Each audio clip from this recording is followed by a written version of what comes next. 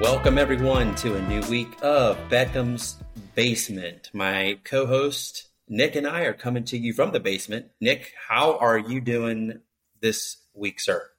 Doing great, Mr. Critty. Ready for this international break? Get us what, a week and a half of some international duty in, and then back to clubs we go.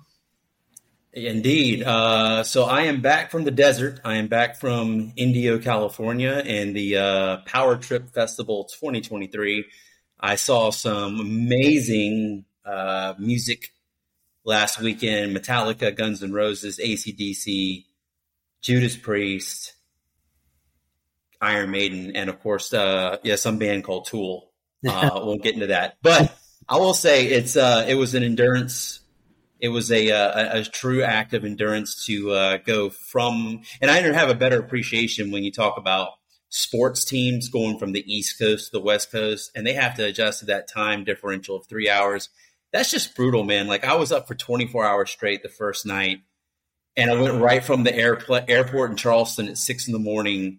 to Iron Maiden that night in the desert, and ended up getting back, man. It was to the resort. It was like 5:30 in the morning, East Coast time, so 2:30 Cali time, and just face planted in the bed. And it's just, but the music was well worth it. But I will say one funny thing. It is so, I was a baby when Guns N' Roses and Metallica and all these bands started. So they've been around pretty much for my lifetime in terms of when they started. But some of these fans were, 20 years old, 18 years old in 1981. And it is so funny seeing these beer-gutted, fat, gray-haired, long-haired, hippie-looking metalheads. Well, they're actually not. They don't look hippie at all, but like, you know what I'm saying, right? Yeah. They're still in the tight jeans. They're wearing the leather vests. But man, hey, more power to you, brother. But my God, you don't look like. I mean, it's just hilarious. And so when they say the metalheads, man, I do not consider myself one of the metalheads. I love the music, but I mean, my friend, so Zach and I who went out there, we were I guess you could say, considering the crowd, we were the most oddly dressed people there. But if you look at the real world, we were the most normal dressed people there. So, And it was just, it was so funny to look around. These guys probably, weighed a $160 when Metallica first came out. Now they weigh like 280. And it was so funny. It's so funny. Like, you got a bunch of 60, 65-year-olds out there just tripping on shrooms. And I mean, it's an experience, man. But yes, I survived the desert, and we're back to talk a little footy is what we're about to do. And a lot has happened, Nick, since the last time we recorded on this show. Episode 1, of course, was 9 days ago, I think. Yeah. And so since then, we've had some Champions League, and we'll just jump into that real quick before we get into the international stuff, because we had the international break. I know that you and I wanted to talk about the format of the 2026 World Cup and also the 2030 World Cup, because a lot's changing when the USA and Mexico and Canada host, and there's going to be a lot changing even more in terms of direct qualifications for 2030. But just a quick recap. You and I were talking about the Champions League, and there weren't a lot of big results coming out of this past Tuesday and Wednesday. But a couple of things that stood out is that Lens, as we talked about, being is where they are at in the table in France. They took a 2-1 win over Arsenal. Real Madrid had the 3-2. That was the goal loaded match of Group C, was 3-2 Real Madrid over Napoli. Mm-hmm. But the big surprise, really the biggest surprise, I would say, came in Group A, where Mauro Icardi's Galatasaray out of Turkey defeated Man United, who are just in a complete tailspin right now. They cannot seem to find a break. And while we ran over United with a car the last time we were on this podcast, but I would say that's due to their own performance on the pitch. Absolutely. So let's talk about this match. Old Trafford seems like it's a pretty good setup for United to get some points here in the Champions League, and instead the dagger is actually Mauro Icardi himself in the 81st minute, he puts Galatasaray ahead to stay 3-2. Yeah. You and I both have a very fond memories of Icardi at Inter, and we both have an appreciation for his talents. There was also, of course, a red card for United, so they were down to 10 men. Yes, exactly, Casemiro. So talk a little bit about this match. Galatasaray went right into England, took 3 points off of the Red Devils, and Icardi was the one that put the final nail in the coffin. Where do you think this leaves United as far as Champions League? You've seen them play 2 matches. Yeah. What about this match had you impressed? Well, I mean, it was nice seeing Rasmus Holland, their striker they got from Atalanta for what, like 80 mil. He scored the first goal, and it seemed like the Red Devils would cruise to a victory here. But I'm telling you, man, this goalkeeper Onana was a just complete disaster for this team for this match. I mean, the whole reason they lost this game is basically you can blame it on him. I mean, he passed the ball out. He was trying to get it to Casemiro. He ends up passing it straight to Galatasaray's center forward, not Icardi. I can't really, I don't remember his name exactly, but he passes it to the wrong guy. Casemiro has no choice but to come back and do a tackle to stop the goal scoring opportunity. Of course, he gets a red. That gives Icardi the penalty. Icardi misses the penalty, breaks my heart on the spot, but not 5 minutes, maybe 5 minutes later, Icardi gets the chance to go up, and he scores the goal to put them up, to redeem himself from the missed penalty. And man, I'm telling you, United fans were mad at Onana. They dropped 80 mil, I think, also, or 40 million on Onana. Not quite. I know somewhere in between there, and the guy has already cost them. I think it was 50 they paid to Inter for him. And I wanted to say this while you're talking. I'm going to let you keep going, but while you're talking about Onana, I wanted to tell you that it was Steve Bates, who's a reporter at Old Trafford, said after that match, Onana can be the best in the world, is what Ten Hag said. That's what reported by Steve Bates. So Steve Bates is not saying this. I'm saying that Ten Hag said this. Yeah. And so Steve Bates reported that another difficult night for the United goalkeeper as he settles into new life at Old Trafford. Now let's focus on him, because we talked about David De Gea and him being the Spanish goalkeeper number 1.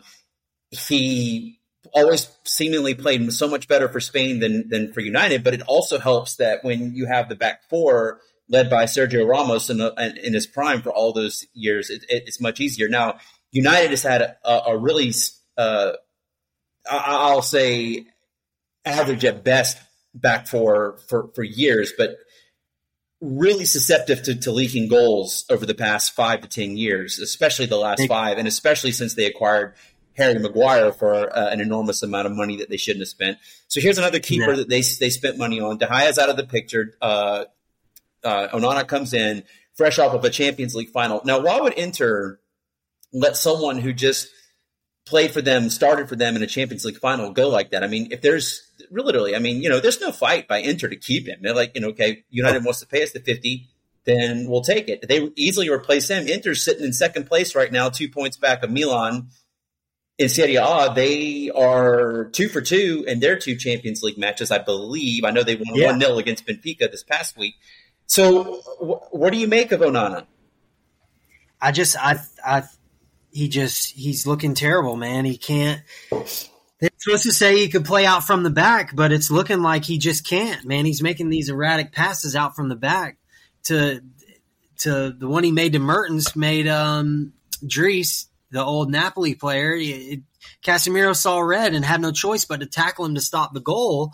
I mean, and it worked because Icardi missed the penalty, but Onana I just don't think he's it, man. I just do not think he's it. And I will say, kind of to piggyback on the Galatasaray match, I mean, this was their first Champions League win in almost 7 years.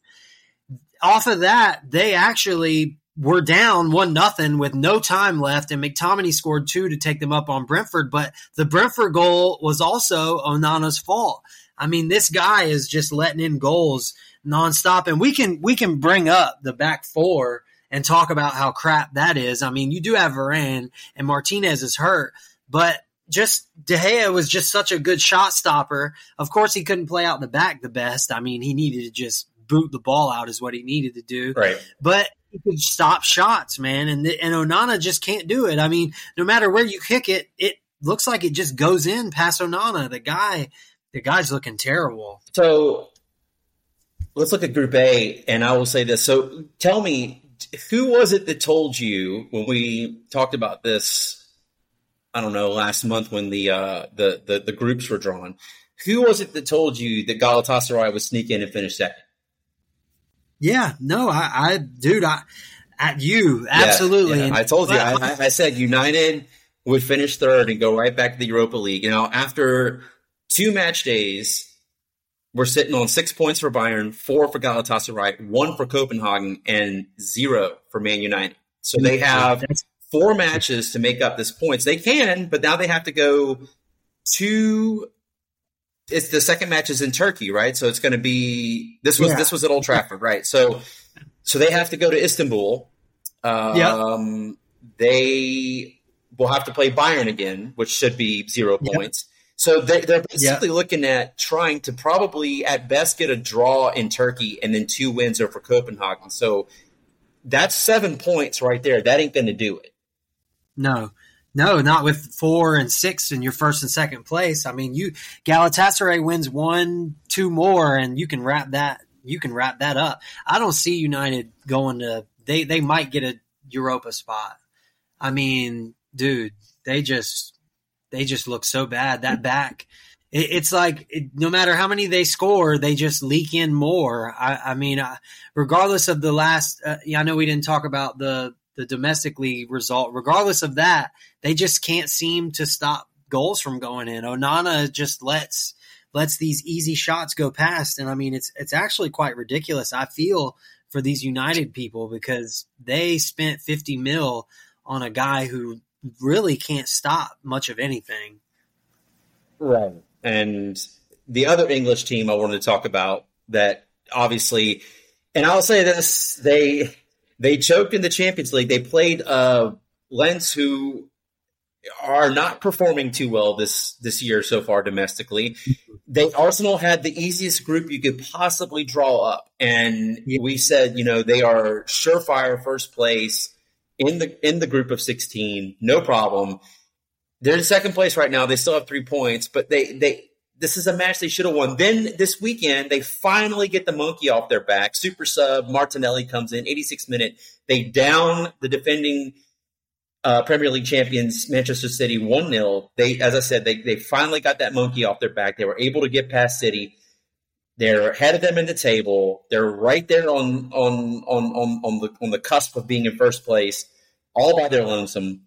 And right before that, though, they lose to Lens in the Champions League. I mean, this is a prime opportunity for them to have, as I said, the easiest path to the knockout stage as possible, and they completely whiffed it.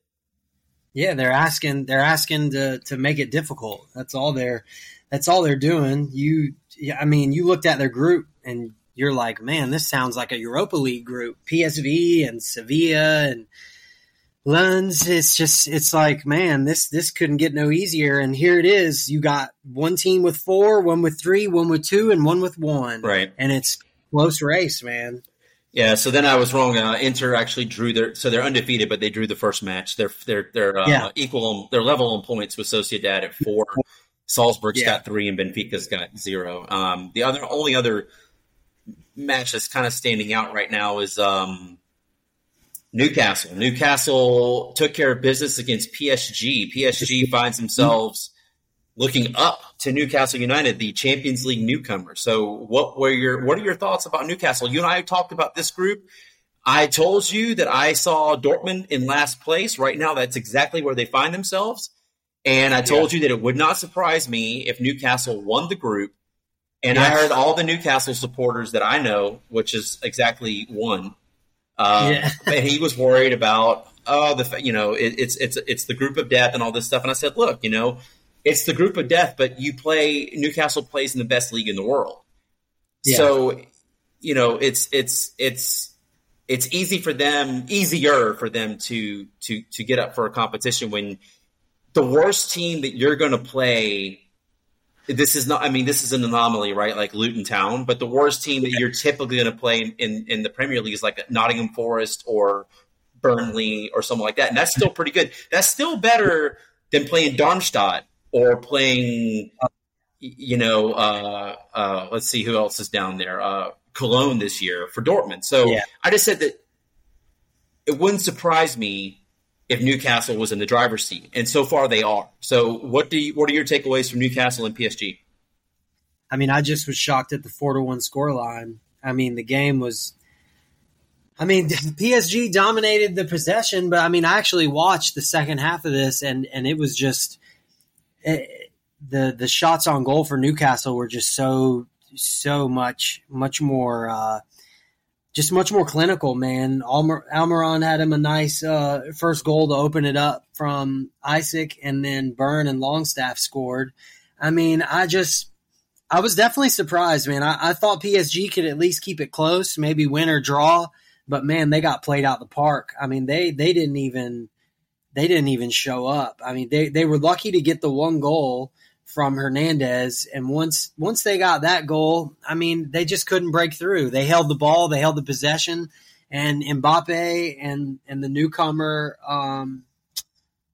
Colo or from good old Frankfurt, they couldn't break through. Man, it was actually kind of sad to see. I think they're missing some variety. They need some more play in that midfield, and Verratti has since gone to Qatar, so they're definitely missing him. Man, PSG is just right now they're lost in the Champions League. It's going to be probably another bust. You predicted Newcastle first, if I'm not mistaken, and then PSG, and it's looking that way because Milan and BVB haven't even scored a goal in Champions League yet.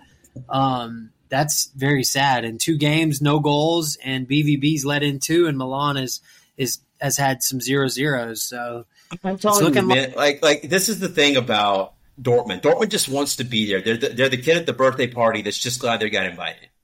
Yeah, they're sitting there with their little dunce cap on. their party hat on, and they're the recipients of like the feel good award, award. Participation award.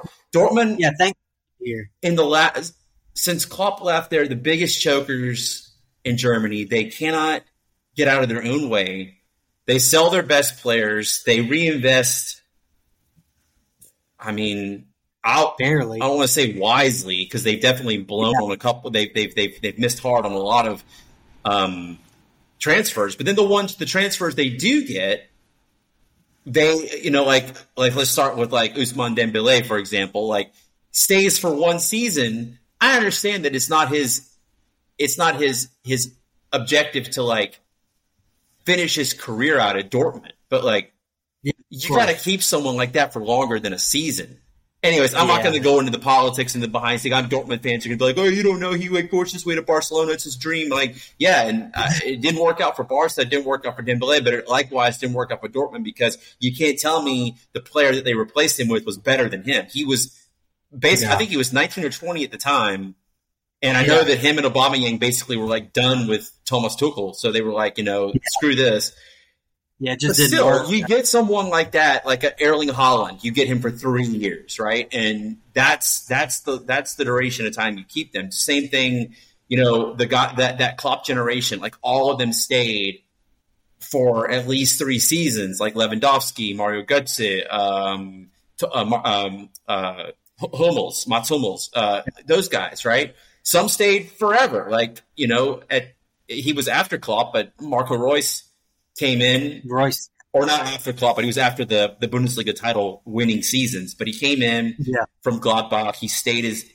Obviously, he's still there right now. And then you have players like Lucas Piszczek that were there for the duration. But they're just Dortmund are just like a lost ball in high weeds when it comes to clutch situations. Seeing them in the group of death, like they needed Arsenal's group in order to advance. Big time. I agree with you there. Yeah, because they don't stand a chance in this group. I'm a little surprised by Milan's performance. Yeah, me too. I know, man. That's another thing. Milan isn't even playing up to this, man. It's just terrible. I mean, the group is literally two teams performing, and that's it. Right. Well, don't look for much out of Dortmund. I mean, I would say it's already like, 2 match days in, you got nothing to show for it, and I just think that they're going to be very lucky to even finish in third to continue their European campaign past Christmas. Yeah, I don't even see that. They can't even beat Milan, let alone PSG or Newcastle. Right. Other teams are chomping at the bit to go play BVB. Can't wait. I think that's the next matchup is Newcastle, right? Yeah. Well, that's going to tell. That's going to tell the tale right there. That's going to be that if they can't get 3 points there, then they're done. Yeah, it's done. 0 points after 3 matches. Yeah, you can almost, especially in that group, you can pack up unless you win your last 4 or whatnot, and which they just can't do. They're not capable of that. So shifting focus a little bit, let's look at this. We're in the international break now, and the international break comes with some European Championship qualifiers. There's a couple of them that come to mind that are of particular interest. Let's talk about Spain and Norway are coming up in the next week. Spain sits right now in second place. They're 2 points ahead of Norway, but as we pointed out, Holland's got a chance here. Yeah. Holland's got a chance here, right? It's riding on his shoulders, obviously. Yeah. But if he's going to make any type of move internationally, especially, in this particular European Championship window, it's got to come in this international break. What do you look at in terms of Norway's chances against Spain? Scotland's sitting top of the group. They seem very safe right now. They still have to play Spain, but Norway are the ones that are playing catch up.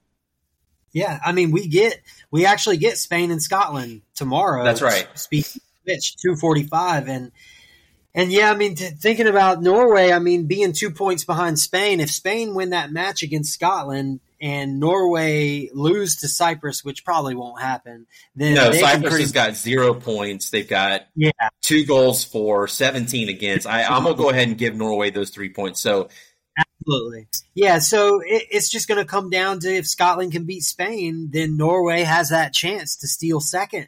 I mean, I do not see that happening, but it could happen. By this time tomorrow, I could be texting you saying Holland has a chance to be in the Euros, actually, if they can keep on winning. But that's if Scotland can beat Spain. And the way Spain have been playing recently, I just don't know if that's possible. Sure, Scotland have not lost a single match in Euro qualifying, but come on, man, this is Scotland and Spain. I mean, we all know, if you're listening to this podcast, Spain historically is got a leg up on Scotland. And right now, they're younger team, but they're just more talented than Scotland. I mean, Scotland's been relying on Scott McTominay to win them games. So I don't see Scotland beating Spain, but I do see Cyprus definitely getting their behinds kicked. So it'll just all come down to tomorrow. If Scotland can pull it off, then Norway has a shot. If not, I just feel like Spain's going to be too far up. Okay, another big one that we talked about was the fact that France is playing the Netherlands. Now, Greece is sitting level on points with Netherlands. They have Netherlands has a match in hand. So they played 4. But there's some real pressure here for the Netherlands France is obviously undefeated. They have 5 wins, no draws, no losses. No goals allowed. France has a complete clean sheet through the entire qualification. Yeah. So Netherlands really need to, tighten up here because Greece is sitting, like I said, level on points with them. And as if you were to look at it right now from a goal differential, 4 matches, obviously, versus 5. Greece has a +2 goal differential. So it really, the France-Netherlands match is not very important for France at all, but it really is important for the Netherlands. And Greece play Ireland, I believe, next. So Ireland. Yeah, correct. So, how do you see this playing out? I don't see France just letting Netherlands run all over them, and not to mention it's going to be played. It's in Netherlands. It's at home for the Netherlands, yes, so they do have that. It's in Amsterdam, Johan Cruyff Arena, so they do have that. But sometimes, man, fans can't win you games, dude. They're going to have to play their hearts out to be able to beat France, who haven't even allowed a single goal this campaign. I mean, Netherlands is going to need Virgil van Dijk to turn back that clock and go back to about 2020, 2019 and be that brick wall he was when he came to Liverpool, because otherwise they're going to be in trouble. I mean, they do have a game up, and Greece could do what Greece do and lose some matches, but they win against Ireland, which most likely they will. Then you're talking about a must win for Netherlands to stay up, because me and you both know, and I know I've already said this, if you're listening to this, you know the Netherlands need to be in Euros. If the Netherlands don't make Euros, they will fire. What's his name? This is the guy that they gave Barcelona. He was managing Barcelona for a second, and nobody wanted to play for him. Why am I forgetting his name? The Netherlands manager? Yeah, the blonde. I say that doesn't narrow it down much, but he managed. It's Ronald Koeman. Yeah. Yes. So he will lose his job if he does. I'm telling you, he'll be coaching PSV here in a year if he doesn't get some wins here. I don't know if I see them beating France. I hate to do it. I mean, even the books have France still a favorite away from home. And, man, Greece, if Greece can somehow sneak into the Euros, I would be shocked. Netherlands know they got to clamp down, and because of this, they have been playing better. They won their last 2. Actually, they beat Greece 3-0 and the Netherlands 2-1. But I don't see them faltering this, man. I see them possibly losing to France, and then they will wipe the rest of the board out and most likely qualify, just being because Greece will lose against Netherlands and France if they do play again. Yeah, this is his second stint with the Netherlands. He took the Barcelona job after the 2020 season. So excuse me, not 20 the 2020 calendar year. He took the Barcelona job, and he lasted all of one season there. And then in 2023, this year, he took the Netherlands back over as their manager. So this is his second stint there. And for him, he was also manager, obviously in the Premier League. He's got Everton on his resume as well as Southampton. So there's one last team to talk about, and they keep doing this. Now they're the defending European champions, but they are in danger of missing the event altogether. This would not be the first time in the last 10 years that they've missed the event. It's also they haven't qualified for a World Cup since 2014, and that is Italy. Italy are level on points with North Macedonia and the Ukraine. They do have a match in hand, but they still have to play Ukraine head-to-head. They have to play England still. England is in no danger of anything, really. I mean, they've drawn 1 and won 4. So Italy and Ukraine. What are your who do you have coming out of that in terms of who gets the second place to advance? Italy has a game in hand, also like Netherlands. I'm pretty sure it's because of they did the Nations League final, so that's why these teams have that one game up. But if Ukraine can continue beating teams like Macedonia and Malta, I mean, they just keep cruising. They could have a chance, but Italy and Ukraine end up meeting at the end here, and that match could be for, all the marbles, as they say. You're talking about Italy has Malta, England, North Macedonia, and then Ukraine, while Ukraine has only three matches left, which is Macedonia, Malta, and then Italy at the end. So I don't give Ukraine much of a shot. It's crazy. We talked about them being war-torn, and here they are still battling for a chance in Euros, and they postponed teams like Israel for their Euros while Ukraine's in a war themselves. But I mean, I just ordered a Philip Coutinho Liverpool shirt from Ukraine, and it got here in 8 days, man. Like, I mean, Ukraine not only has a great football team, but they also have great postal service. Absolutely, dude. Middle of a war in 8 days. So yeah, man, it's coming to be a good battle. I honestly thought Euro qualifiers would be a little bit less,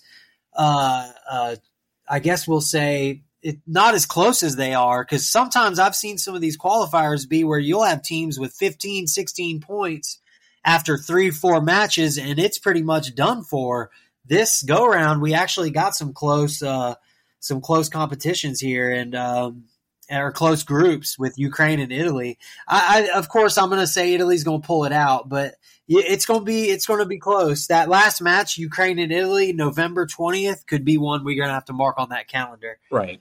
The only other, I'll say, I wouldn't consider them a powerhouse, but when you see their name this far down in the table, you start to scratch your head. The only other bigger in recent years European side, I will say, that is still struggling to find their way is Poland. They find themselves in 4th place right now. They're only 2 points back of Czechia. They now call themselves Czechia. They're the Czech Republic forever, so I'm still struggling with that. And Moldova. Yeah. Moldova is going to quietly go away, or spectacularly go away, I think. They're not going to last, but Poland's going to have to overcome Albania and Czechia. Do you think the Polish can do it? They're 2 wins, 3 losses. The losses have been pretty bad too. Oh yeah, they lost to Moldova, man. I mean, this is the one thing I was hoping we would touch on too, because if you would have told me that Poland was in, let's see, they are actually in, what place are they in? They're in 4th, right? Yeah, they're in 4th place, yeah. Behind Moldova, Albania, and Czechoslovakia, of course, them being up there isn't too surprising. They typically have a pretty decent domestic league, and their team isn't too bad. But to say they're below Moldova, did you call them Czechoslovakia? Yeah, Czechoslovakia. No, they're split, man. Slovakia's got their own stuff going, man. I meant Czech Republic. Slovakia by themselves is in 2nd place in Group J. They're doing really fine for themselves. They don't want to have anything to do with the Czechs. That's funny. Yeah, you're absolutely right. So yes, the Czech Republic. For those of you who don't know, it's been 30 years to the year that the Czech Republic and Slovakia split, 1993. Just a little history lesson there. Yeah, it's so crazy. I'm so old. I remember my textbook still had USSR and Czechoslovakia on it. So it's just crazy. And for those of you wondering, Slovakia is doing fine for themselves in Group J. Oh, absolutely. Yeah, Slovakia is not doing bad at all. But Moldova, I'm telling you, if Poland really, they got to tighten up. The Faroe Islands should be easy. They will probably pound Moldova at home, because they were absolutely – the world was laughing at Poland for a couple days there when Moldova beat them 3-2. And then you got the big match with Poland and Czech in November 17th. So do I think Poland pull it out? I don't know if they'll get 2nd. I think it just depends on Albania, man. If Albania can sneak out those close wins like they normally do, then they will end up being that 2nd or 1st place team, because Czech Republic isn't a bad side. They're not just going to lay it down for Poland to pass them up. And Poland has a hard time scoring these goals. They don't have the service in the midfield like they do, like they should, for Robert to score goals. I mean, Robert isn't getting service like he needs. If Poland had a midfield like Spain or France right now, then, Robert would have 15 goals this qualification round, but he just doesn't have that service. It's hard for them to score goals. Watching them versus Iceland, I wanted to poke my eyes out. It was just so – no, hold on. It wasn't Iceland. It was Faroe Islands. Watching them versus them, it was just so bad. They got lucky with a penalty, and then they got a garbage time goal to go up 2-0. But I honestly see Poland missing this. I will remember this conversation, and I will go back to this. I think Poland won't get it. I think Albania beat them out. Wow, that would be pretty significant, seeing as Poland has been a regular of the Euros and the World Cup for the last decade plus. So I mean, that would be quite the surprise. So okay, well, shifting over real quick, we're going to go through some club football before we talk about the main topic here, which is the World Cup formats, which I'm really excited to get to, because you're going to have a shift from this past World Cup into the next one, and then yet another one in the one after that. So, but real quick, so we just talked about Arsenal getting finally getting the monkey off their back of Man City. They passed them in the table. They're sitting level on points with Tottenham at 20, so they co-first place on points, but Tottenham enjoys actually goal differential is exactly the same too. So yeah, 10 and 10. So really, it's a coin flip. Whatever. There's 30 matches left to go. But anyways, Arsenal beats Man City is the main point here. Liverpool, they draw with Brighton, and that's your top four: Tottenham, Arsenal, Man City, and Liverpool. Then right behind them, surprise or not surprised, Aston Villa, 16 points. They are level on fifth and sixth, or 16 points. That's Aston Villa and Brighton. It's tight at the top. It's tight at the bottom. You got Sheffield on 1 point, a massive whopping 1 point. Bournemouth and Burnley at 3 and 4, and Luton Town are 17th with 4 points, and they are in 17th because they have a better goal differential than Burnley. Everton got a much, much needed win, 3-0 this past weekend, to put themselves in 16th. They're now 3 points off of the drop zone. So, was there anything in the Premier League? Chelsea's strung a couple of wins together here. Yeah. Man United had lost 3 of their previous 4. They won over on the weekend, but obviously not convincing. But we'll have 4 wins and 4 losses, no draws. It's the most inconsistent start you could possibly believe when you look at how much money they spend. So, anything stand out to you from this past weekend while we're on the international break in the Prem? I mean, Luton Town out of relegation. That's got to be something. Even you yourself gotta recognize, man. They have pulled themselves out of the relegation zone, and we were sitting here thinking they weren't going to win a single game. I said that jokingly, I think, in terms of like not winning a game. Well, but I see what you mean. It's really early. I still think they're going down, but it's.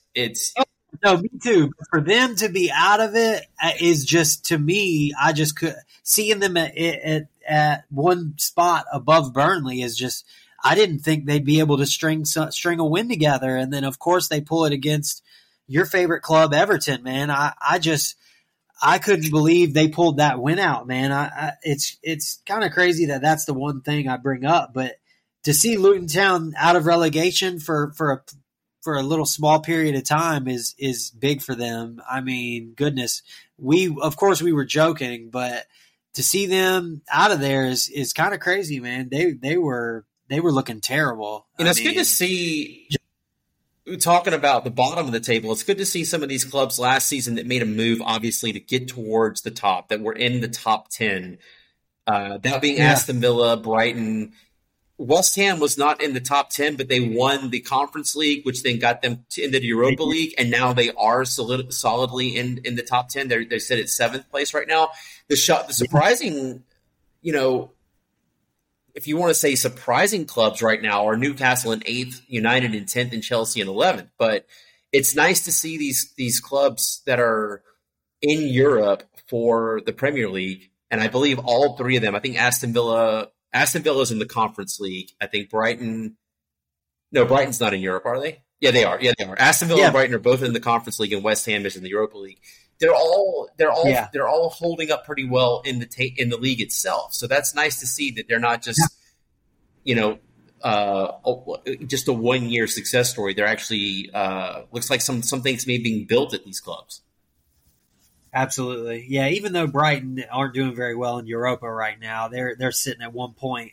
But they to see them up and in the place they're in now is definitely a good thing to see, man. This is the kind of stuff you want to see in a league. I mean, this is all I ask for out of Germany and France. And of course, we will get to Germany, but they're actually coming through with some things I'm asking for. But in England, we actually have someone other than City sitting at the top. And I mean, it's just good. I made the prediction preseason that Liverpool would be the team fighting City, and it just looks like we got a handful of teams who are out to get City, man. And it's very exciting stuff, man. Seeing these teams up top and seeing City just trying to fight for these wins is great.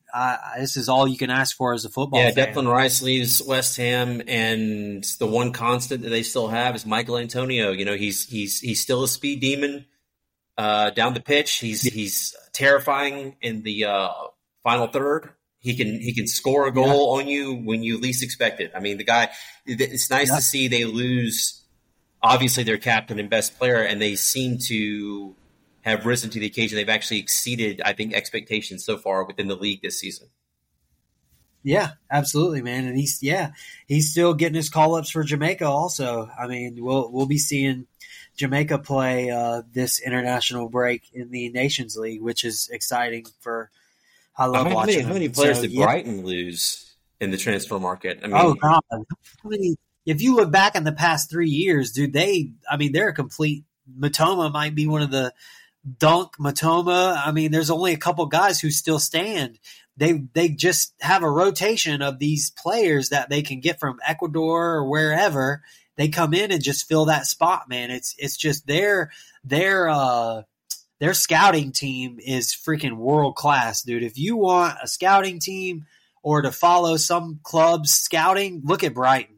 I mean, think about it. They just in Chelsea alone, they sold over Caicedo and what's his name? The Spanish, the right back, they sold the year before for 60 mil. I mean, you're looking at almost 200 million just to one club. And then selling McAllister to Liverpool.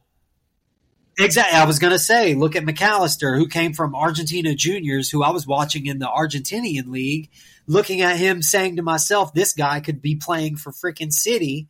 And, of course, he goes to Brighton, shows that he can play, and then Liverpool buy him for a substantial amount while Brighton pay $10 million for a guy. You know, it's great business. They do great with it. If teams like BVB or some Leverkusen or somebody could follow, then they would be doing what Brighton are doing, which is playing in Europe and being in the top third of the league all year round. Yeah, I mean, you just can't ask for more, man. I like it. I mean, I remember Brighton in Championship. I mean, I remember seeing them come up, and I mean, it was just great. I've always liked Brighton. Seeing them come up, I think it was 2017, if I'm not mistaken. I think that's right, yeah. In the 8. Yeah, and I mean, I just was ecstatic because they were just so fun to watch, and here they are, still staying up top and actually being discussed in European competition. Don't forget about the German super god, Pascal Gross. Dude, he's another mainstay. I mean, it's funny. They keep these core of guys, 4, 5, 6 guys, and the people around them, you can just interchange, change the flag, change the name, and they still produce. They'll score 3, 4 goals. Their defense a little shaky at times, but they'll score more than you, more times than none, and then they end up in the top half of the league. Top half of the table. They won. They won 3-0 at Old Trafford earlier this year. I mean, that's one. Yeah, but exactly. Pascal Gross is kind of like one of those guys, like James Ward-Prowse, that he just he's at the club forever. He becomes synonymous with them, and whereas James Ward-Prowse was obviously a set piece icon for Southampton, you have Pascal Gross came from Germany, goes to Brighton. He's probably reached his ceiling in terms of where he's going to go as far as his international career club wise.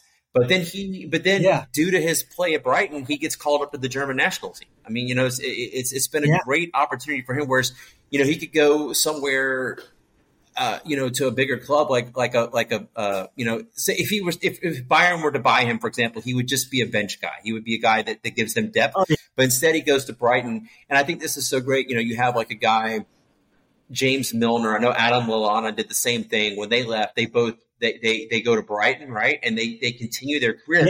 Yeah. It's so nice to see that kind of success as opposed to just going to MLS and taking the money and going to a joke of a league and getting the payday. You still keep your legacy. You're still playing at a high level in the best league in the world. And while you might not be in a perennial top 6 powerhouse club, you're helping one of these. I mean, Brighton by size standards is a minnow. I mean, they're nothing. But you're part of this Brighton project that is, seeing them come from the nothing to a team that qualified for Europe. I mean, that's something to say about that. That's massive, dude. Big time, man. I agree. And if I had a club that, needed to follow someone's way, I would say Brighton is the way to go. I mean, just like you said, man, look at how small they are. And to have them at the top of the best league, arguably, well, I would say best league, and then in Europe is just amazing, man. I mean, if you're a supporter for Brighton, you've just got to be ecstatic. I couldn't agree more. I just mentioned them before. Speaking of Bayern, let's jump to Germany real quick. No change in the table, man. Seven matches have been played. Leverkusen still sits atop the Bundesliga with 19 points. The surprise of Europe, I don't care what anybody says, the biggest surprise in any league in Europe, whether it's Moldova's league, I don't even know if they have one, whether it's the Greek Super League, the Turkish Super League, what does it matter what league of superness you're talking about? VfB Stuttgart, they are in second place, 1 point off the top. Now, is it going to last? No, it's not. They're not going to finish in the top 4. It would be so nice to see Stuttgart in the Champions League. And they're one of those clubs, unfortunately, that if they got to the Champions League, they would focus on that and they would get relegated. They would be a club that gets relegated next season, but yet plays in the Champions League all in the same year because it would be too much growth too quickly. But right now, if they were to even get into the Europa League, it would be a massive accomplishment because so many people predicted them to finish in the somewhere in the bottom 5. They are scoring goals at will. Girassi is like he's scoring hat tricks. He 22 goals for that puts them 1 goal behind Leverkusen and Bayern for the most scored in the Bundesliga. So it's not a fluke, right? So 7 match days is a good sample size. Here they are. They're ahead of Bayern. They're ahead of Dortmund by 1 point. I mean, they'll just go to Wolfsburg. They play Wolfsburg last week, take care of business, 3-1. Really, I mean, Leverkusen beat Cologne 3-0. Bayern beat Freiburg 3-0. A little surprising there that Freiburg didn't put up more of a fight. Leipzig and Bochum 0-0. That's a surprise. Leipzig should have, absolutely taken that. But the big one was obviously Dortmund and Union Berlin. If Berlin was going to make any kind of push at all this season, after a pretty good start the first couple of weeks, they've really fallen back, and now they find themselves in 13th place. They really needed to win. They've lost 5 straight after two wins back-to-back to start the season. They've now lost 5 straight.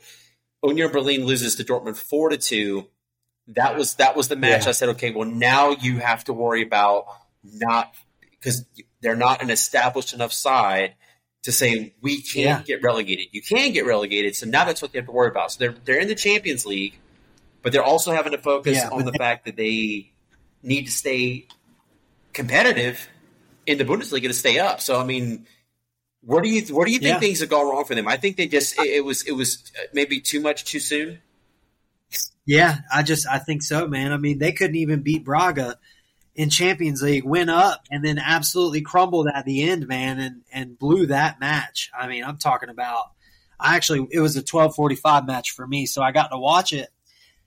And they actually went up 2-1, and then, boy, did they just fall apart. Braga made some good subs and felt they just got destroyed. 2-3, losing at home. Just what a deflating loss. It might be that little club getting too much syndrome, man. I mean, just Bruma, he just scored a beautiful goal to go up to. It was funny. He blew a big he blew a big bubble with gum at the end. It was a celebration I was laughing at. But, yeah, Union Berlin fans, they were not very happy. But, yeah, they're looking terrible. I mean, just to see no points in Champions League and sitting at, I think, 14th? No, 13th. In 13th 13th in the Bundesliga with 6 points. I mean, you're talking about 2 points off the playoff relegation series with the second-tier team. I mean, it's just, yeah, man. You have to say it's just too much, too quick. And if I'm not mistaken, didn't they who did they sold? They sold somebody. Who did they sell? Oh, no, they just signed Bonucci. Yeah, Bonucci, I wanted to say. Yeah. They got him on the squad to try to help that defense. And it's just, I mean, I know he's old, but it's just not helping, man. They look like they're in trouble. Where is it? I mean, already. It's kind of funny. What do you focus on? Do you try to get points in Champions League or do you try to do better in domestic? Because it's almost like you got to pick, so man. Here's the thing that they need to do. In order, that would be devastating for them to drop. So they need to focus on domestic stuff right now. They need to figure out the league. They need to focus on the league. You tried it in the Champions League. I know it's a really great story, and I think it's very heartwarming. But you're 0-2. You haven't gotten any points. You're not gonna get in the top 2. You're not gonna get the knockout stage. Is it really worth trying to finish third to get to the Europa League? It was just where they were last year. Just to continue. I mean, that would be nice too. But you have to. Union Berlin is like, this is what I'm talking about with VfB Stuttgart. If they are able to somehow, by the skin of their teeth, finish in the top 4. Yeah, you have to then invest as a club that they've been relegated at least twice in the past 10 years. They used to be a perennial. Yeah. They used to be a perennial power in Germany. They've, if you look at, they're 3-time German champions as recently as 2007. And then things started to decline. But in the last 10 years, they've made the drop twice. And before they made the drop the first time in 2014-15, I believe it was, they were flirting with it for a couple of seasons. So, Stuttgart gets in the top 4. Now you have to invest to compete in the Champions League. So now you have obviously the German Cup, you have the Bundesliga, and you have the Champions League. What do you do? The main focus for a club like that is to make sure – that you build should be to stay up. Right, you have to sustain. You want sustainability in the league, and you can't. Absolutely. So if Union had gotten a win and a draw, and they were sitting on 4 points in the Champions League, then maybe you make it an argument, right? But like you're 0-2, just focus on getting better in the league. That's what you have to do. That would be something that if Stuttgart were in the same position next season. Yeah, you would see VfB Stuttgart. You see them in a group stage in the Champions League, and if this is like 15 years ago, that's not a big surprise. But now it would be a huge accomplishment. They're way ahead of schedule, if you even want to call them on a schedule. I don't think that anyone. I'm sure it's their goal to get in the Champions League is like a dream scenario, but it's not like it's. Dude, we were just talking trash about them talking trash about them being in the playoff with Hamburg last season. Right here they are.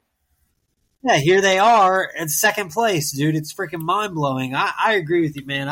If I was Union Berlin, I would say domestic. You got to fight to stay up because the fight for them to get back up was crazy. So to go back down and lose all of that would just be so bad. I mean, you know that second-tier German, we talk about it a lot because, I follow the second and even third tier. In the entire world. It's hard. Man, it is hard. You can get stuck down there for decades and not know what hit you. I mean, look at Hamburg. Hell, they were up forever. Now they can't get out to save their life. Well, man. You've got Kaiserslautern, you've got Karlsruhe, you've got Nuremberg down there, you've got St. Pauli. Yes, you remember. I don't see. It's crazy to me. Those teams have always been second, third tier teams to me. For you, following them for as long as you have, those used centennial powerhouses, man. I didn't know that. So when I met you and you telling me these history, like telling me about Kaiserslautern, who I have a jersey for, and I had no idea they were a freaking powerhouse. Kaiserslautern were powerhouse up until they went from worst to first in 1998. They came up from the second tier, won the Bundesliga in 1998. They're 3-time German champions. They won two Gosh. Bundesliga titles in the 90s. They won in 1991 and 1998, and now they're just Dude, I will say, I'll tell you. I mean, they're in the top of the second tier right now, looking good. So they're fighting to get back up. But it's been a hell of a damn journey. So a history lesson on them real quick. The last time they were this close was 2014-15. The team that was the same season that Ingolstadt and Darmstadt got promoted, and Kaiserslautern at the very end finished in 4th place, so they did not get into the relegation playoff. And as soon as they failed to get promoted that season, they almost immediately dropped to the 3rd tier. And they were in the 3rd tier for a couple of seasons. They were actually in danger, believe it or not, of getting relegated into the 4th tier, which I think puts them at amateur status. I think that makes them the regional. It's the regional thing. So they had a complete rebuild. God, it's crazy. Yeah. So I mean, it would warm my heart to see them back in the top tier, but we'll see. They're fighting. I'll say, man, they're looking good. I've actually watched them the other day play a real tough game, and they looked good. So they stand a chance, man. They're in the top 3 right now, so we'll see. But that's a whole Leverkusen. Leverkusen are the real deal. I mean, yes, we have finally found out. We talked, I think 2 podcasts ago. We were talking about, or maybe a month and a half ago. We were like, okay, let's see if they're serious. And Alonso has got them looking amazing, man. I mean, what a story. I mean, if you would have told us this 2 months ago, that Bayern Munich would have Harry Kane and they would not be in first place in almost November. No, dude, no one would. No one. It's it's the taste test has been successful so far. Let me put it like that. It's a large enough sample size. As I said, 7 match days. They have 1 draw, which is to Bayern, and they have no losses, and they have 6 wins. That's 19 points. I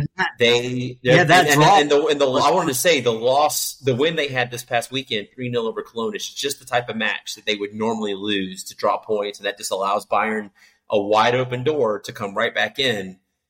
But they keep winning the matches that they are supposed to win, and that's what you need to do. It's not the Bayern match.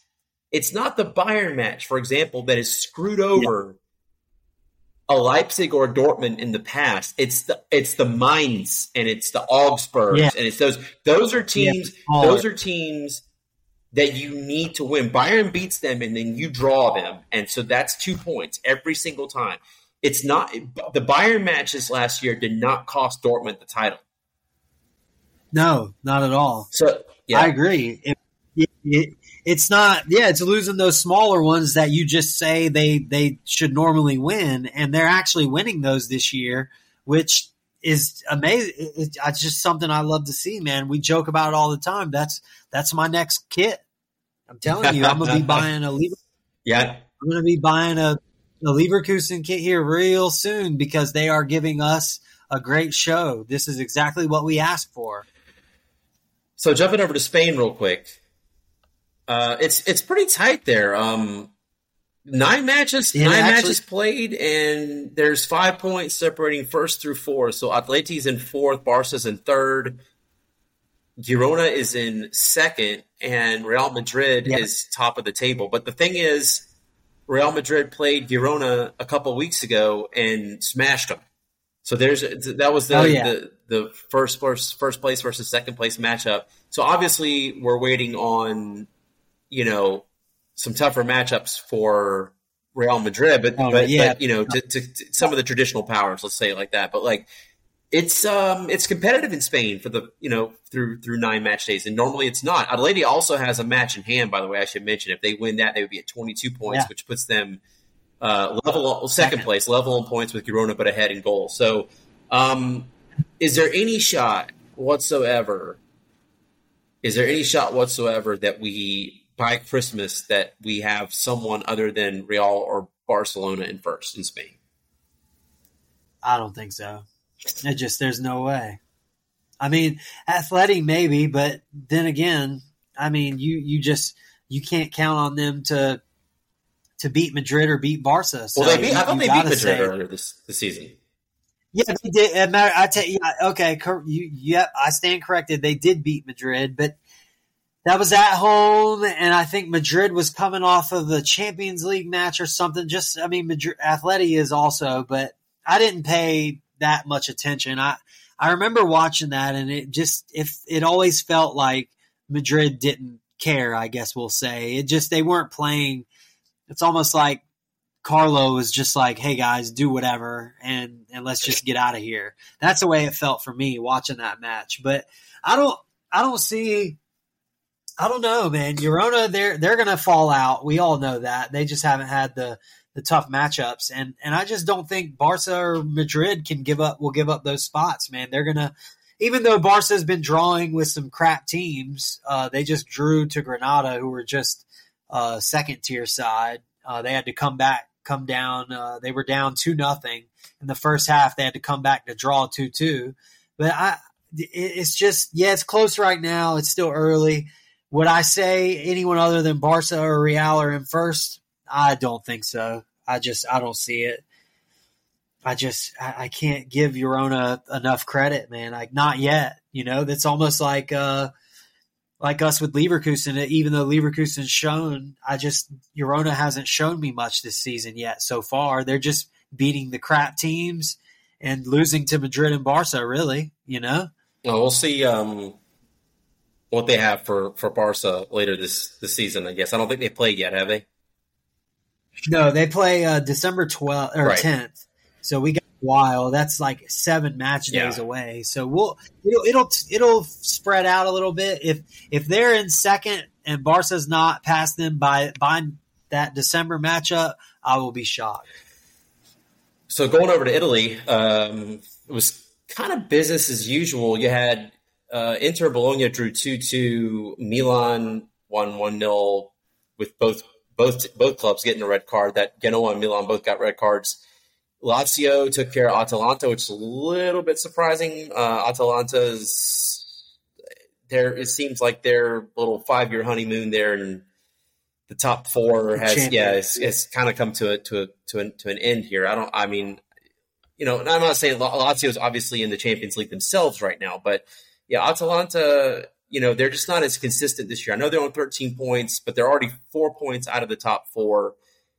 I don't know. Yeah. We'll see. There's still a lot of time left, but I just kind of feel like this is the year where they kind of fall out of the top 5, if you will. So Napoli was the other big one. They lost 3-1 to Fiorentina.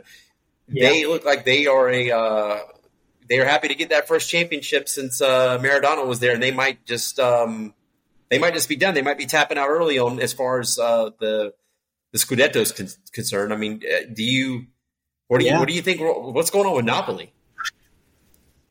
I mean, right now they just have all this turmoil going on with Osimhen, man. It's kind of ridiculous. I mean, if you're listening and you haven't seen, go ahead and Google Osimhen Napoli TikToks, and you'll see where they basically tell him he looks like a coconut because of his hair, his blonde hair.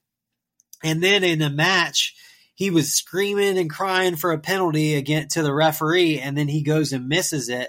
And Napoli does a TikTok where they basically are laughing because he missed it. So go check it out if you haven't seen it. Google it. You'll see the videos.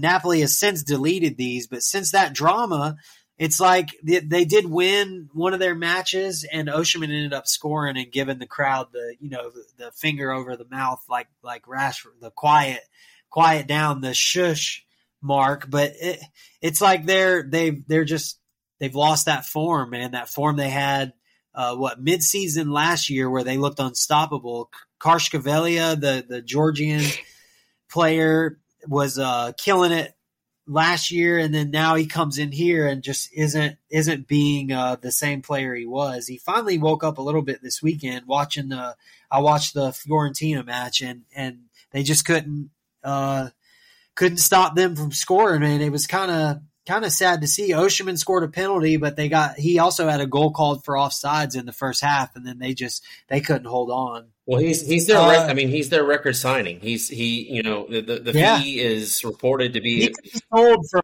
lot. He could be sold for a lot, and they decided to keep him and not sell him, and here they are ridiculing him and making fun of him. And he has come out publicly. I think he unfollowed Napoli or something. The whole social media deal with the drama. They'll unfollow each other.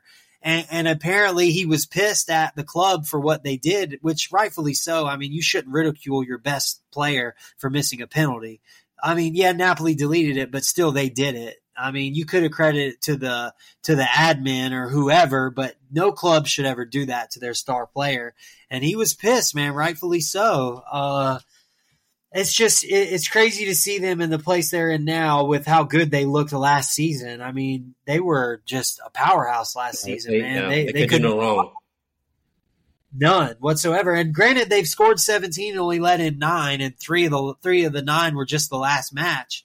But they don't look together anymore. I don't know what it is, man. It's almost like it's like they aren't playing like they want to play with each other. When I watched that match against Fiorentina, just the gelling wasn't there. It just wasn't there at all. And it's sad they were at home. I mean, I expected so much more from them, and Fiorentina just looked so much better. I mean, you got the likes of Bonaventura, who's 34 now, come from AC Milan and Atalanta, dropping goals on Napoli in Napoli. I mean, it was a bad showing by them this last go round. Really bad. Well, I mean, if you're a club's record signing and obviously they won a lot of matches on the shoulders of him, and then there's a falling out between the player and the club. That's a major issue going forward. So that's going to be interesting to see how that unfolds. I mean, I'm going to say they can finish top 4 for sure, but they're not going to sniff the Scudetto this season. No, God, no. Not with Inter playing like they are and the others. Yeah, there's no way. Well, in France right now, PSG got a win that gets them, much needed 3 points in terms of the title. They are sit 2 points back right now of Monaco, and then Nice is in second place. But your boys from Lyon, they got a point last week, 3-3. And what's sad is it's a 3-3 draw against Lorient. So I mean, it's basically their competitor there in the bottom 3. They really need to win this. Yeah, I mean, it's a sample size now that something really bad is wrong at Lyon. Yeah, could you imagine them in the second tier? No, because they dominated French football for so long. Oh my gosh, yeah, man, Benzema. Oh my goodness, dude. I'm telling you, being a fan of all the leagues in South America, I got to see teams like Cruzeiro and Gremio all get relegated to the second tier. And you're talking about they were teams like Liverpool City, Lyon, PSG, all those two Brazilian sides. I got to see them get relegated, and it was turmoil. I mean, you're talking about these clubs that were winning Copa Libertadores, winning the Brazil League, all of a sudden getting relegated. I mean, that would be the same thing. To see Lyon get relegated would just be mind-blowing. I mean, seeing Cruzeiro play in Serie B was crazy. I will never, ever imagine seeing Lyon in the second tier of French football. I mean, I couldn't see it. Now, granted, Gremio and Cruzeiro are both back up in the top tier, so I would imagine Lyon could do the same thing. But you just never know in these European sides, these European domestic leagues. I mean, the German one being the hardest, I think. The French second tier is something I closely follow also. And you remember teams like Bordeaux, they're good. They're historic, and they're still stuck in the second tier now for the second or third season. Saint Etienne, they were also a Champions League team not 4 or 5 years ago, and they are sitting in the second tier. So to see Lyon go to the second tier would just be terrible, because you mess around and go to the second tier in Europe, you can stay. It is hard to get out of those leagues, man. I mean, just absolutely brutal. Lyon has obviously the pedigree to get back up, but it's still a kick in the groin that really it hurts, and that pain doesn't go away very quickly. It's I mean, you can ask Schalke. Schalke is a prime example of exactly what that looks like when you're this Forbes top 25 most valuable club in the world. They were on that list for many years. They finished second in the Bundesliga in the last 5 years. They finished second, and now they have been relegated twice in that same amount of time.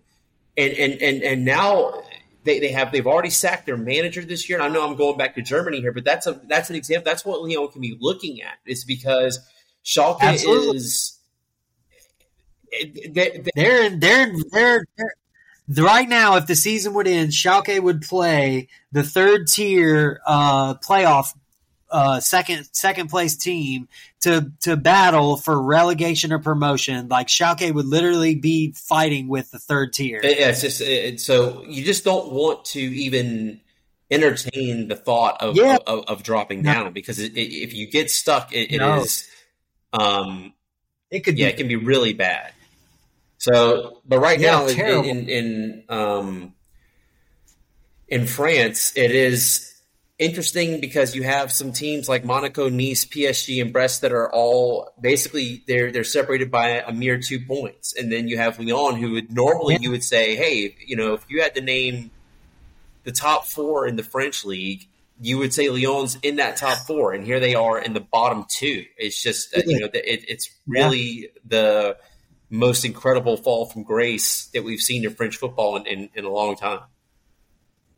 Oh, absolutely, dude. If we see them get relegated, that's something that I will always remember. I mean, I remember when Hamburg got relegated. It'll be the same thing. I'll never forget Lyon getting relegated. If they do, I mean, it's still October, but you're talking about 1 point above last place, Clermont, and it's not looking good. And you got Lacazette starting for you.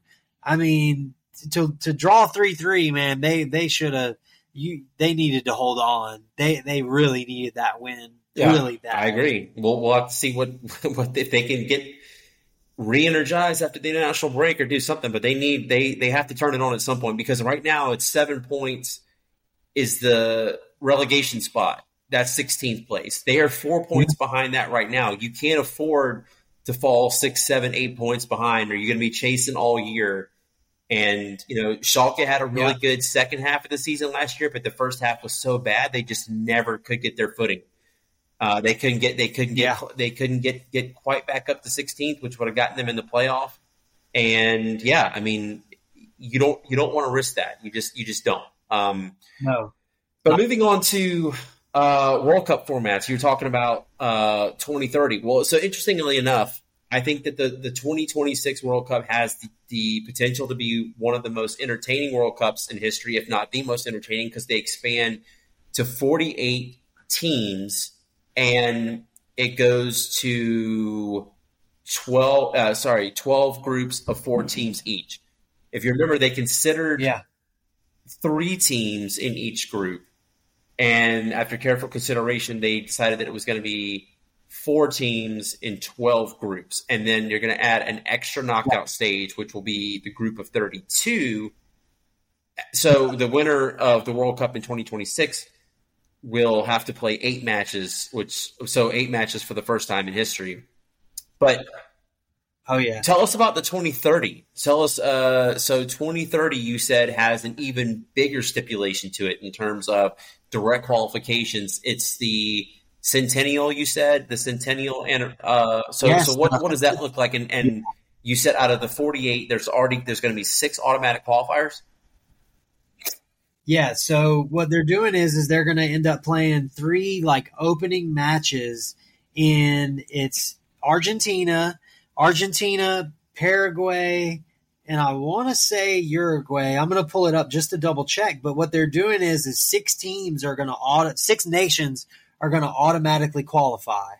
And because of this change, because the 100th,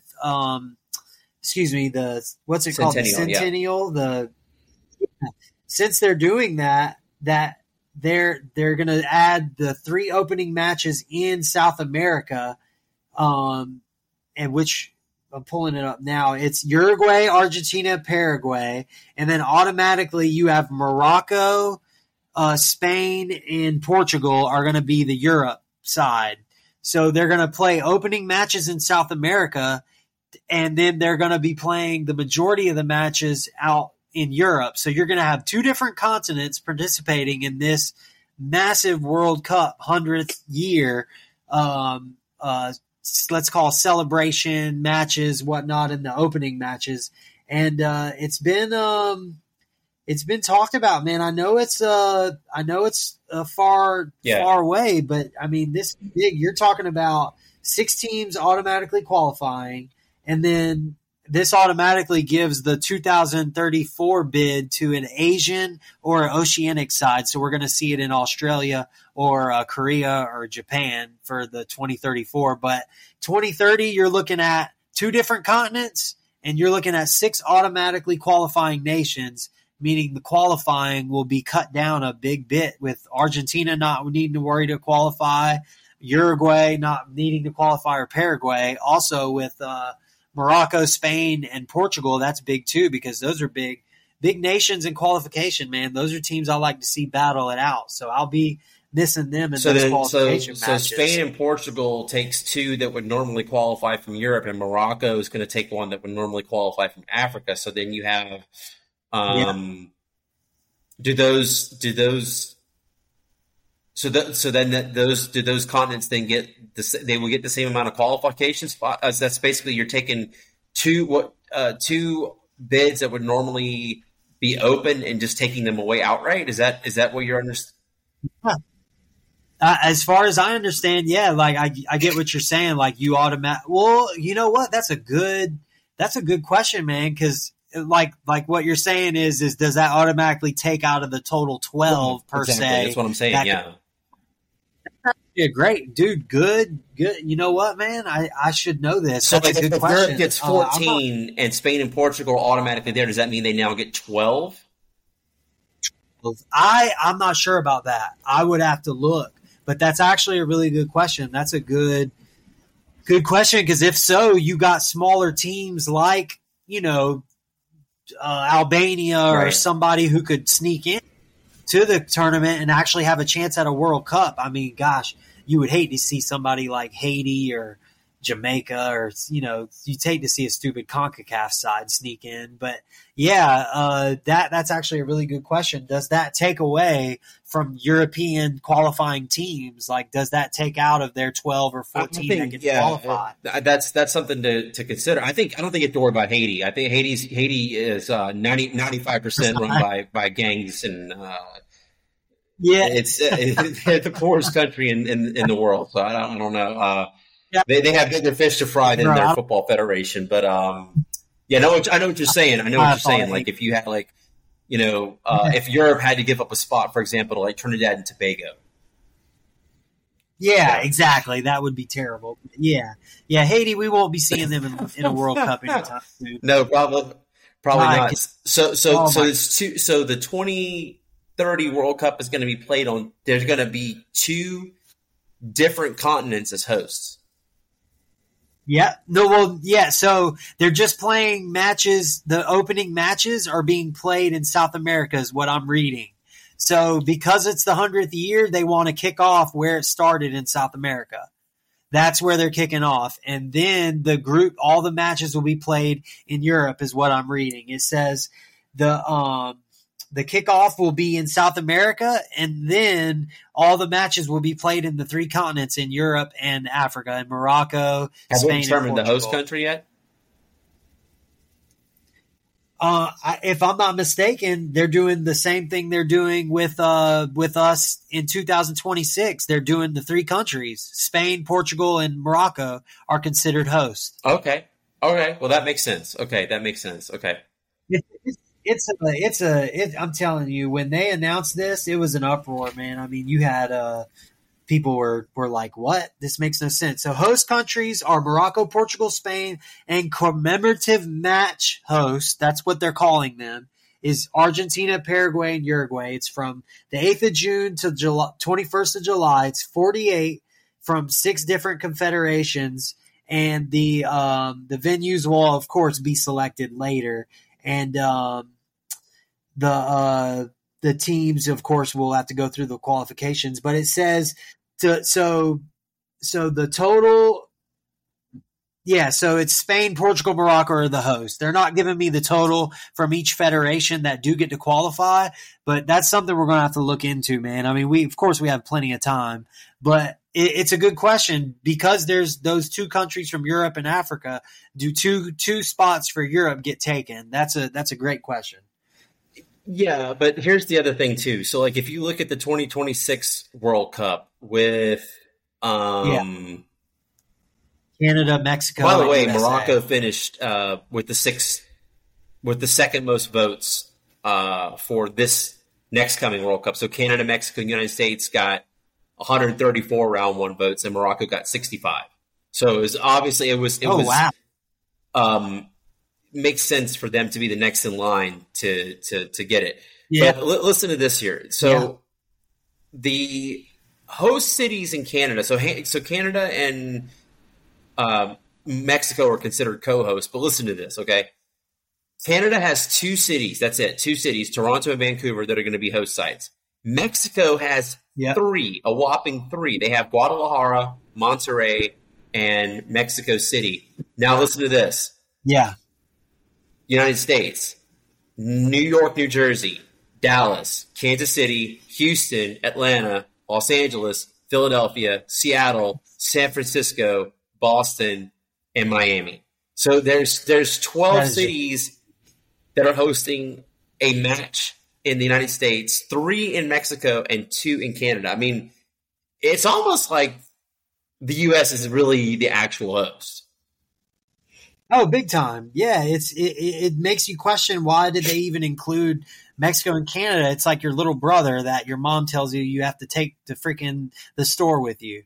Like, why even include them if you're only going to give them 3 cities to play a little bit of, small bit of matches when you got 8 cities in the United States that it's being played at as opposed to the 3 for the other countries? To me, let's just include Canada and Mexico for the heck of it and try to maximize our gain money wise and get as many of these people in CONCACAF to watch this as we can. I mean, me and you being from the Americas know when World Cup comes here, it's big. Of course it fades because we have, American football, NBA, whatever, but our country that year is going to be overtaken by football. And man, I can't wait. But why they included Canada and Mexico, I have the slightest idea, dude. I don't know why they did that. Well, it looks like also it's not this final decision hasn't been made, but it looks like the United States is going to get the final. So it seems like Dallas right now is being considered, New York and LA. This was as recent as September the 28th, but FIFA hasn't made no decision yet. But it looks like it's either going to be Dallas, New York, or Los Angeles. Yeah, because I couldn't see Toronto, no. Maybe Mexico City, you could fight that one. I know Monterrey's stadium's beautiful. I'm pretty sure that's the one that's Mexico City's located in. Oh, it's massive, yeah. But that they weren't going to consider. They weren't going to consider Canada or Mexico for the final match.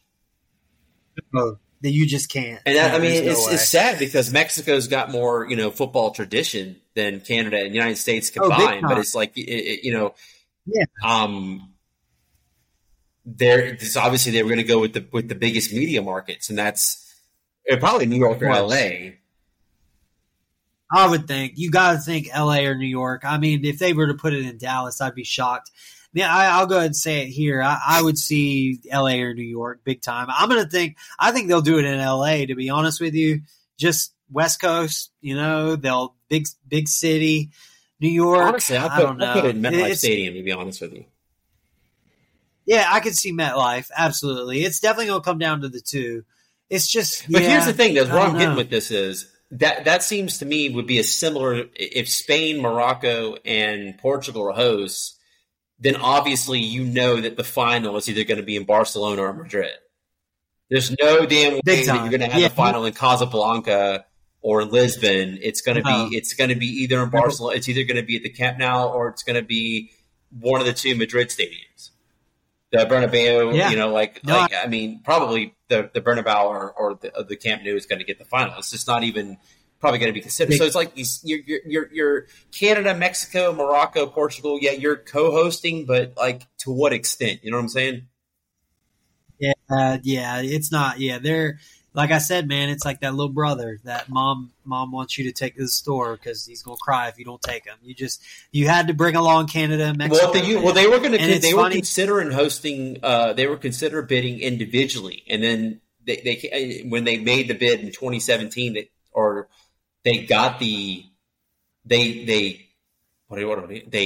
FIFA gave them the hosting privileges, if you will. They went in as a trio because I felt like they thought as a trio they could definitely get it because their strength in numbers in that aspect. So I wonder if this is going to become the norm. Yeah, I mean, it looks like it because of how it's gone with where they've been recently. Like I said, Asia or Oceanic, they get the next one in 2034. So I don't know, like if Australia gets it, that's just one nation. But if someone I've seen somewhere that in Asia there could be joint countries bidding, like we see with the 2030 and the 2026 locations. You could have a human rights violation World Cup. You could have China, North Korea, and that's it. You could do that one, or you could actually, if you wanted to throw Russia a bone, you could give some Eastern, because I know Eastern Russia got very little love in the 2018 World Cup because it's sparsely populated. But you could give try and find some rundown stadiums in Eastern Russia, and 2034 can be the human rights violation World Cup. Yeah, North Korea, China, the final, and Russia. There was the final can be in Pyongyang because there was something about I heard. Ric Flair telling a story once about he wrestled Antonio Inoki, and it was like mandatory for every North Korean basically with a pulse to go to that match. And he said they packed in 160,000 people into the stadium. So whatever stadium is in Pyongyang has got to be massive. Yeah. Oh my God, dude, that's like two of freaking Michigan Ann Arbor stadiums, dude. Could you imagine that? Can you imagine if Kim Jong Un every time he would make it would be a mandatory applause for a goal, he would tell the people to clap. He's like, oh look, and that's how North Korea would qualify for their World Cup.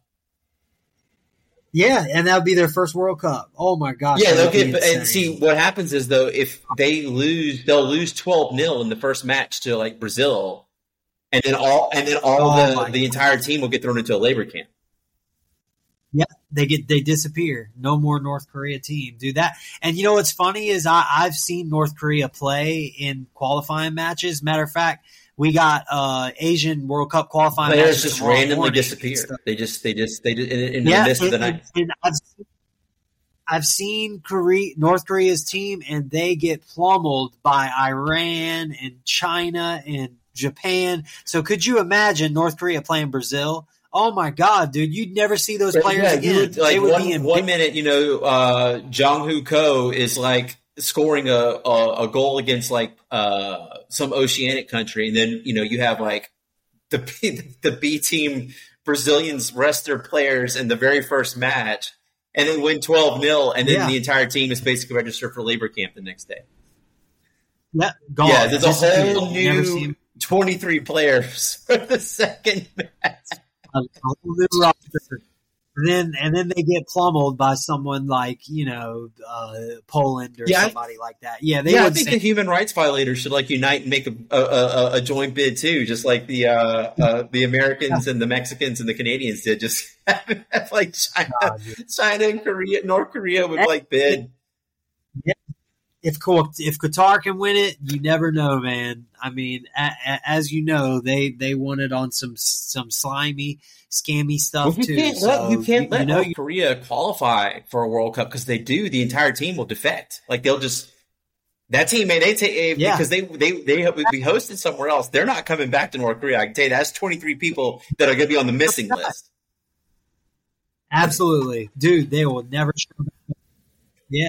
That flight back to North Korea would be empty. Yeah, the private whatever plane they'd be like a 1965 Russian jet plane that because they don't they're still in like the 60s in some technologies because all they do is they just want to build nukes. So it's big time. But anyways, yeah, man. I guess it would be three countries in Asia if they bid for 2034 would definitely be the way to go. So I'm just wondering if this is going to be the trend now. It's like, are we going to go to like 3 hosts? Because and traditionally, it's always been like France hosted it, or Germany hosted it, or Brazil hosted it, or Argentina hosted it. Now it's like there's strength in numbers, but it's obvious that one country is going to get the priority in like the final or like the best matches. Oh, of course, yeah, just like we are, or just like Spain will in the next one. So yeah, it's going to be interesting to see what they do with the Oceanic one. I mean, I would love to see Japan or Korea or somebody do a joint one, but man, who knows? I feel like Australia will get it just because it's been a while, but you never know with FIFA, man.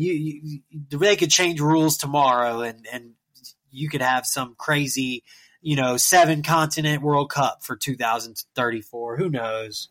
That is true. Well, hey, we've covered everything. Is there any match or anything that you're looking forward to before we go to the next episode this coming weekend? Is there something that you wanted to close with, or is there some match that you're looking most forward to watching during the international break? Right now, I kind of, my eyes are on Italy, man. I got to see the reigning champs get back in. I got to see them continue on some good form. I really, of course they got Malta, but I need to see them pull out some big wins, and I really want to see them qualify for these Euros. So other than that, the England-Italy match on the 17th at 2:45, my eyes will be glued to that. It is in England. So I see them win in Wembley Stadium, then that'll be a happy day for me. I mean, they beat them in the final, so why can't they beat them in a Euro qualifying match? Well, for me, the match I am most looking forward to in this international break are the two countries where I am from / live the most in my life, which are United States and Germany. Oh, yeah. It's a friendly. It has nothing to do with qualifying. I'm just looking to see if the Germans can – now that Hansi Flick is officially out the door, if they can build off the 2-1 win against France. And what better way to do that than the team that's ranked above them, the United States of America, powerhouse that they are, beating up on all these little Jamaicas and Bahamas and Venezuelas and shit like that. So if Germany is the real deal and they are going to move up from there, what is it, like they're ranked 15th in FIFA world rankings? That's like the lowest they've ever been. Yeah, they will. They're going to demolish. They're going to beat United States. I don't know, man. What makes you so sure about that? Because Hansi Flick's gone. They didn't want to play for him, dude. I'm telling you. Now that he's gone, Germany, I honestly feel they have a chance because you have too much talent spread throughout this planet of footballers from Germany to not be able to compete at the highest level. Now that they've got rid of that of Flick, they should be able to, if not win the Euros, at least get to the semifinal, quarterfinals, and lose maybe in penalties. Like, I'm expecting a lot. You're talking about Germany is a historic powerhouse, man. Argentina, Germany, Brazil, France, like those are teams that you expect to be at the top of FIFA rankings no matter what. Now that Flick's gone, the talent's there. Let's see Fulkrug sit on the bench and not even come. Let's see Werner. Let's see the guys come in. Let's see them do what they're supposed to do. I see Germany beating USA. I'm sorry. I just do. Now that Flick's gone, they're going to get it together. Sané, the boys, mustache. Everybody's going to they're going to destroy Gnabry. They're going to destroy him. I mean, Gnabry has a world-class mustache, so I got to call him mustache. I'm predicting German win. I know we got the last 2 world wars over them, but they can pull off this friendly win. So we'll go Germany 3-1. I'm going to go 2-2. 2-2. Okay, I like that. I can draw also, but I just think with Flick gone, we're going to see a whole new German side. We're going to see some more serious play. We're going to see them together finally, and Flick can just move on. He can go manage Darmstadt or somebody like that. I'm sure he'll be knocking the doors down to get to Darmstadt. Yes.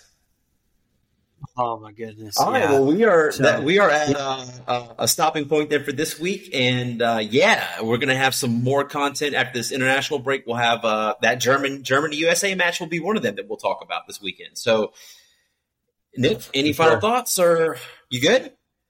That's it, man.